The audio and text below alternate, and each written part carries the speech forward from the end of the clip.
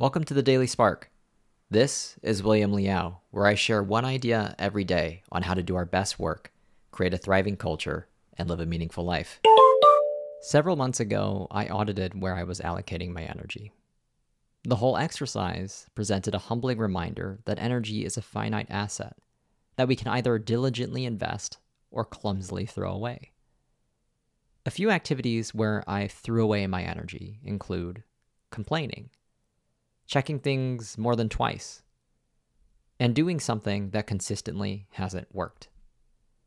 A few activities where I invested my energy well include picking 1 to 3 ruthless priorities at work and choosing to focus exclusively on them, dedicating water cooler time to talk with my teammates, something I took for granted before the pandemic, and reading books to reinforce the kind of mindset that I want to have moving forward.